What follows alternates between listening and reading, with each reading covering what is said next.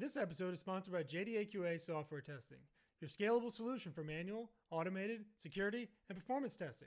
Check us out at jdaqa.com. And with that, let's get on with the show.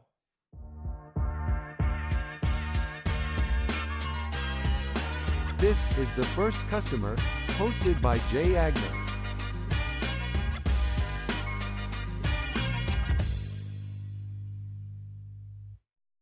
Hi, everyone. Welcome to the First Customer Podcast. Today, I'm lucky enough to be joined by Jen Crompton, founder of Something Creative. Jen, hello. Thanks for joining me. Thanks for having me, Jay. I appreciate it. So digital strategy, all sorts of stuff that's very relevant to lots of different business owners out there today. But let's start with, where did you grow up, and did that have any impact on you being an entrepreneur? Yeah, so I grew up in South Jersey, and I think one of the biggest things that impacted me when I was growing up that kind of led me to be an entrepreneur is my family. So my grandfather was an entrepreneur. He actually, fun fact, he owned the Colonial Theater in Phoenixville for a short time. And my uncle was also an entrepreneur. And I just kind of watched them and really appreciated the lifestyle that they lived and the fact that they had a lot of family time, but they also, were driving a business. And I don't think I really came to appreciate that until I got a little bit older. But I definitely think that, it was in my genes, and it was something that I was drawn toward, even though I could tell you and be perfectly honest that until I got to college, I don't think I knew what the word entrepreneur even meant. And people didn't throw it around as freely as they do these days. So, which makes me sound old, and I'm not that old. But anyway. No, for better or for worse, they definitely throw it around much more now than they did even 10 years ago. So how'd you bounce back from being fired 4 times?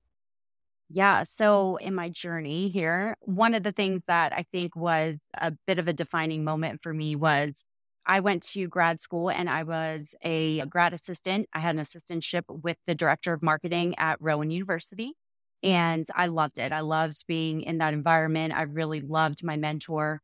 And it was the best and worst thing that he could do to me was he basically threw me into a project, and I said, Ed, I don't know anything about building a marketing plan because I went to school for communications and then I was going to grad school for PR. So I really didn't take any marketing courses. And he said, Jen, I think you can do this. And if you can't, I'm right here. I will help you. Use your resources, use the tools that you have, and you can absolutely do this. And I was like, oh, okay. So I believed him and I went ahead and tried to do this project. And I say it's the best and worst because it was such a great experience for me to dive into something that made me feel very uncomfortable and something I didn't know a whole lot about. But also it was a great experience for me to just kind of say, you know what, someone else believes in me and I'm a smart person. I can figure this out. Let's do this. And so that was a really great opportunity for me. But because he offers so much autonomy and because I am a very independent person, as I got into my career, I kind of realized that working for someone else wasn't really going to work for me. And a lot of this had to do with the speed that I wanted to work at, the speed I wanted to advance, the fact that I, was young and eager and excited and could absorb a lot of information quickly. And I just really wanted to see things go a little bit quicker than, anyone felt comfortable with them moving. And so, I was fired. I remember the first job I was fired from, it wasn't that terrible because I really didn't want to work there anymore. And I wasn't really using my best skills. It was just kind of like I needed a job and I got one. And then the second time I was fired, that was like a real job. And that was a bit devastating because it was actually only devastating because I was worried what other people would think about it. I looked at all my friends who were like, so many of them at the time were in pharmaceutical sales, doing really well. And I was like, oh my gosh, I'm a failure. I went to grad school. I was fired from 2 jobs already, or 3 jobs at that point. I don't even know. And then by the 4th time I was fired, I was happy because I had already started doing work on my own on the side. So I took phone calls in the morning before I drove into work or on my way to work. I took phone calls in my car at lunchtime, and I would just find like pockets of time to do work. And so when I was fired, and literally a week before I was fired, I had said to my then boyfriend, now husband, I'm building up such a great client base on the side. I'm going to have to make a decision. And he's, well, do you think you're ready to make that decision? I was like, I don't think so, because here I am thinking like retirement and health insurance and all those fun things. And then I was fired. And my only question was, will I get health insurance? And they said, yeah, you can go on Cobra for 6 months. And I was like, okay, well, then I'll see you guys later. So it was definitely, was that, and I always get quotes and adages wrong, but it's something about, the failure it's not a failure, it's a redirection. And that's really how I looked at it. Was I basically said, I'm terrible at making decisions with this kind of weight tied to it, but they made the decision for me. So I said, here I go. I guess this was the universe telling me that's the direction I need to be taking, that I shouldn't be working for someone else and that I should be working for myself and that I have the potential to pursue this full time. And that's really where it should be going. Love, love that story, and I love that you were starting to build something on the side. You hear a lot of times people don't want to start something until they've left somewhere else. And I did the same thing you did, and I kind of built something up as I was kind of doing a 9 to 5 job and got fired. And it was the same kind of deal. And it was, what's the deal with insurance? And I had a bunch of kids at the time, and I still do. But it was scary at the moment, but I think it's a good push in the right direction. I think a lot of people can kind of glean something from that. So was that the first business you tried to start? Was your consult? I mean, you've been doing this for what, 17 years, I think I saw, for something creative. Was it the first one? Yeah, I mean, well, technically, I like to say that my first business was when I was younger and I made my friends do dances to Boys to Men and I recorded them on videotapes. This is old school, right? So it was like a video recorder that you had like a little tiny tape and then you Mm-hmm. had to transfer that onto a VHS tape. And so I told all my friends that if we could learn this dance and that we could do a good job, then maybe we could sell it to our parents and our friends for $10 per VHS.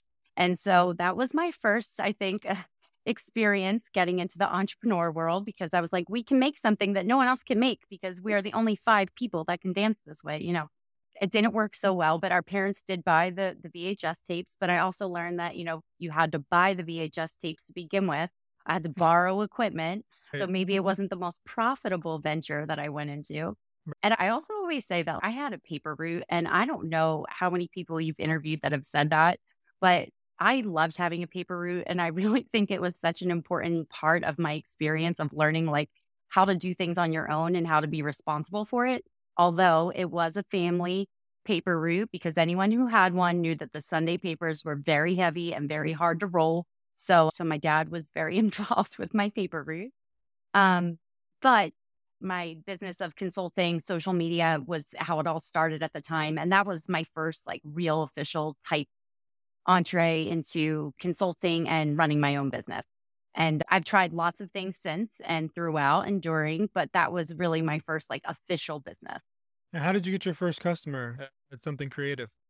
Yeah. So it was really interesting because how it all kind of happened when I first started consulting was I started so when I didn't have a job, I talked to absolutely everyone I possibly could. So networking, right? So networking is so big and it was important for me to just meet people. So I would go to meetups. I would go to, just about anything that was in the area that was marketing, PR involved. And as I was talking to people, I kind of started to hear that, there was this social media thing and I was just slightly ahead of most other people. But because I was slightly ahead, people kind of looked at me as, oh, she knows what she's doing in social media. And that really just kind of became like who I was. Like I was this girl who could do social media and I could teach people how to do it. And the biggest part of social media at the time was Twitter. And so I would be tweeting about marketing and tweeting out articles and things that I wrote. And a friend of mine colleague of mine at the time, who was also a friend, he said, I think I have a small company. They're out in Westchester. I think they might, need some of your services. I know you're working, but would you have time to, meet with them and see what it is that they need? And, maybe they'd want to hire you full time or maybe not. So I went out to meet the people. It was a packaging company. I went out to meet them in Westchester and they were like, you know what, we would love to have someone like you, but we can't really hire anyone full time. What are your consulting fees? And at the time I wasn't really doing much at all. So I was like, oh, I will get back to you on that. So, I went home and Googled what I should charge and I was trying to figure that out. And, I had to Google how to make an invoice and all that fun stuff. And now that I look back, because I was thinking about it the other day before we were doing this interview, and I was like, let me look back. And I believe my rate that I charged was $25 an hour to start. And so they were definitely getting a great deal, but I definitely didn't have all the experience that I do now. And it was my longest standing client until I had to part ways with them because of my choice. And it was just because of my workload. And I believe it was right when I was about to have my son, who's 8 years old now. But it was, it was networking, it was word of mouth, and it was being in the right place at the right time, but also being open to embracing that opportunity. So the fact that I didn't really have any clients at the time, it wasn't, I could have just said, oh, I don't know what I'm doing. And, this isn't right. And I'm scared or whatever. But I didn't ever look at it that way. I looked at it as, oh, wow, I can really help this company. This is exciting. And this is exactly what I want to be doing. I'll figure it out as I go, which that goes back to what I was saying about when I worked at Rowan, and Ed threw me into this project and said, you'll figure it out as you go. And you're smart enough to figure out how to figure it out if you don't. And that was kind of the approach that I took with that first client. I said, you know what, I will make sure that I will service them the best I can, and I will deliver, and I will do a great job. And, if I don't know what I'm doing, I'll find someone else who does, and I'll find mentors and other people who can guide me through it.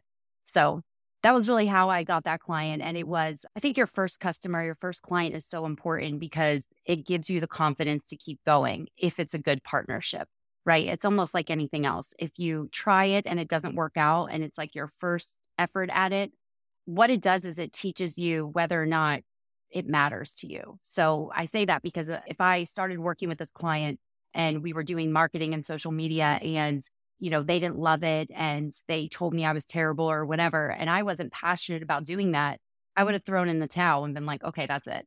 But fortunately, it was a great relationship. They were a really great company to work with. They were patient. They were, I was exactly what they needed at the time, but they were exactly what I needed at the time. So it was very important, I think, from both perspectives of like me trying to start the business, but also me getting the confidence of saying, wow, someone's actually paying me direct for my services and saying I have value and I'm worth this.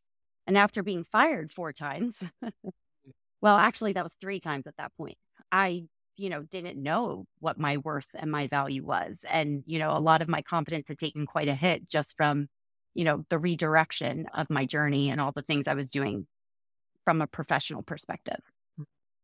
Well, Ed sounds like a great leader, first and foremost, to be able to kind of push you to do those things, which had such a big impact on your career. It sounds like you were ahead of the curve with social media, ahead of the curve with TikTok dancing, because that was, certainly years later when you had your first business.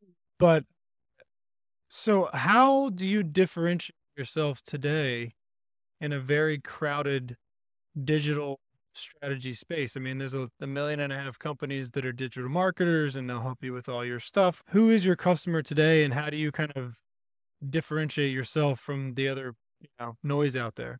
Yeah, well, I'll try to make this as succinct as possible, but I want to add one thing into this story, which is in 2015, my husband and I opened up a brick and mortar shop, and that was our fitness studio. And we opened that up because fitness was always something that was really important to me and always something that I've enjoyed. And I was a cycle instructor. Actually, one of the times I was unemployed, I borrowed $350 from my dad to go to a spinning certification class so I could get certified to be a cycle instructor. And the whole reason why I did that was because when I was looking for a job, I would get up at, 5 a.m. and go to the gym. And it was like a full day, right? I acted like I was still working. So I got up, went to the gym, worked out, would look for jobs, do what I needed to do, but I kept my routine. And so I remember showing up to the gym one morning and the instructor was not prepared. And she was like trying to do the cycle class and like fiddling with her iPod.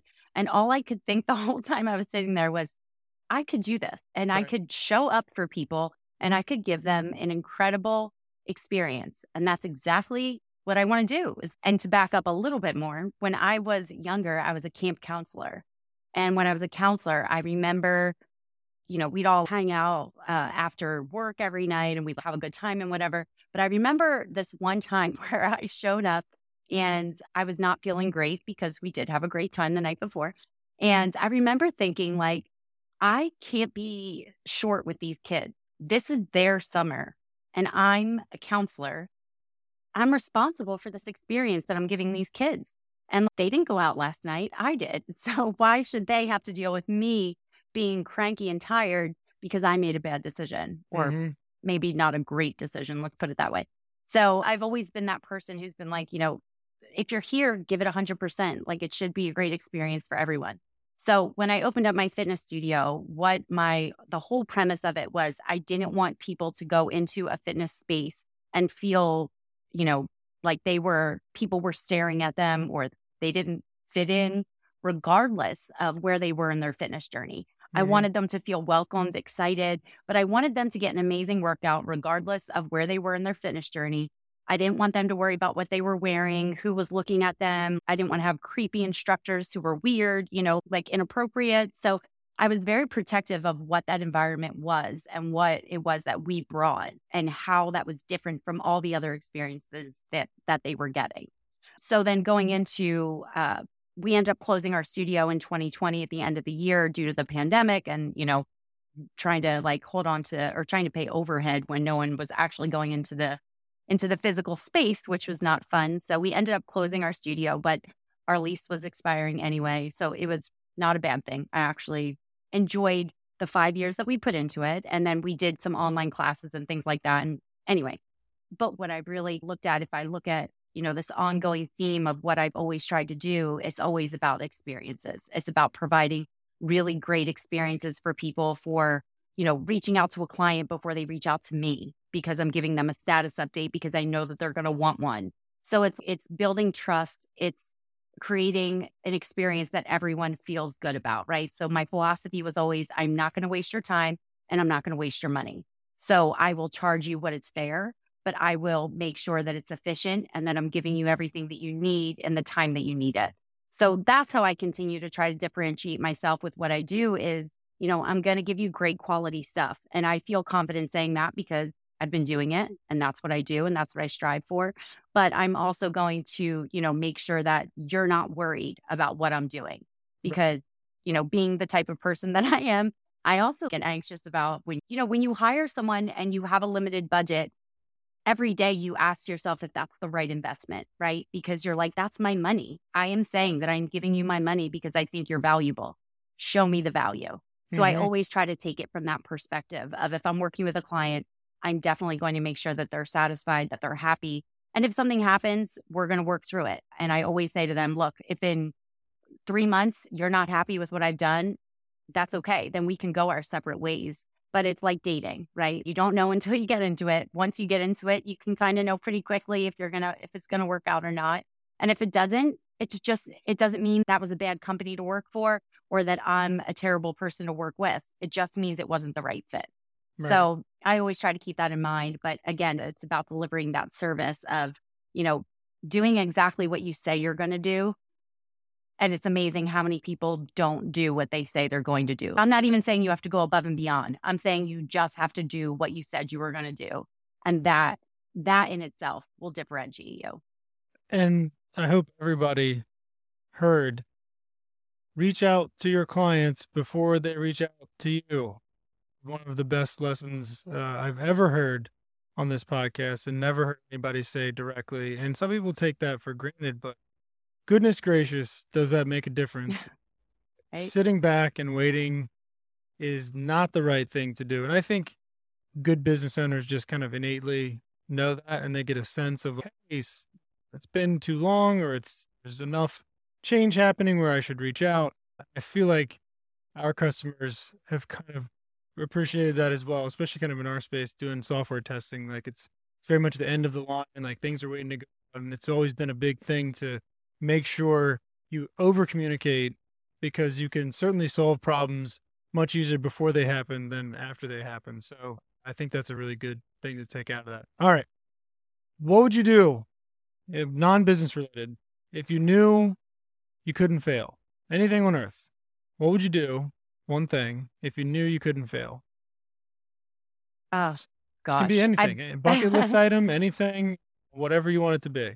Well, I've actually been thinking a lot about this recently because I've been trying to figure out like what my next step is in my career in general. But I would say if there was something that I could do that I would not fail at, I'm not exactly sure what it would be, but the thing that I crave is like making an impact on kids. But I never wanted to be a teacher, not an elementary school teacher. I teach, but I teach, college students, I teach them about digital marketing and I teach them about service and things like that. But I've always really wanted to make like an impact on young kids. And the more after having a kid, which I think totally changes you in more ways than you even are prepared for, I was like, the first 4 years of a child's life are so important. And so many people don't have the privilege of being able to spend their time with their kids during those first 4 years.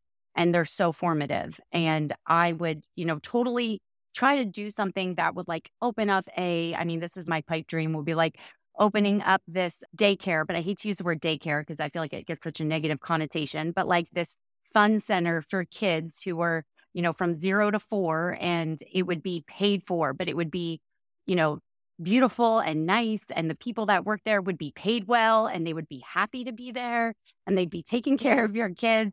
And you would feel great dropping your kid off in the morning. And then when you pick them up, they would be like so happy and they would have a great time. And, they would learn things about their values and morals and how to be a good person in the world. And that would be my ultimate dream if I were to like dream up what my life's purpose would be and what I would accomplish from a business and from a personal perspective. That would be the most fulfilling thing. But I haven't quite gotten there or figured this out yet. And my husband's always, you can't solve all the world's problems. I'm like, but I can try. You can try, and I'm sure, it sounds like Jen's Kids Fun Center may be something that eventually happens. I think that's a great answer. All right, where can people find you if they want to reach out, if they have questions, want to talk to you, or something creative if they want to engage in your services? Yeah, the best thing would be on LinkedIn. And that's probably the place I go the most. So either that or email. And my LinkedIn, my profile is Jen Cohen Crompton. So I think it's like /Jennifer L. Cohen because, we had to establish these back before we changed our names. And then my email address, I usually just use my Gmail, which is jenniferlynncohen@gmail. And I check my email every day and my LinkedIn almost every day. So you can reach me on either one. Well, I'm sure people will reach out. Jen, you're great. I think you had a great story and some cool lessons in there. So thank you for joining us today and enjoy the rest of your week. All right. Thank you. And thanks for having me. You're welcome. Thanks, Jen. See ya.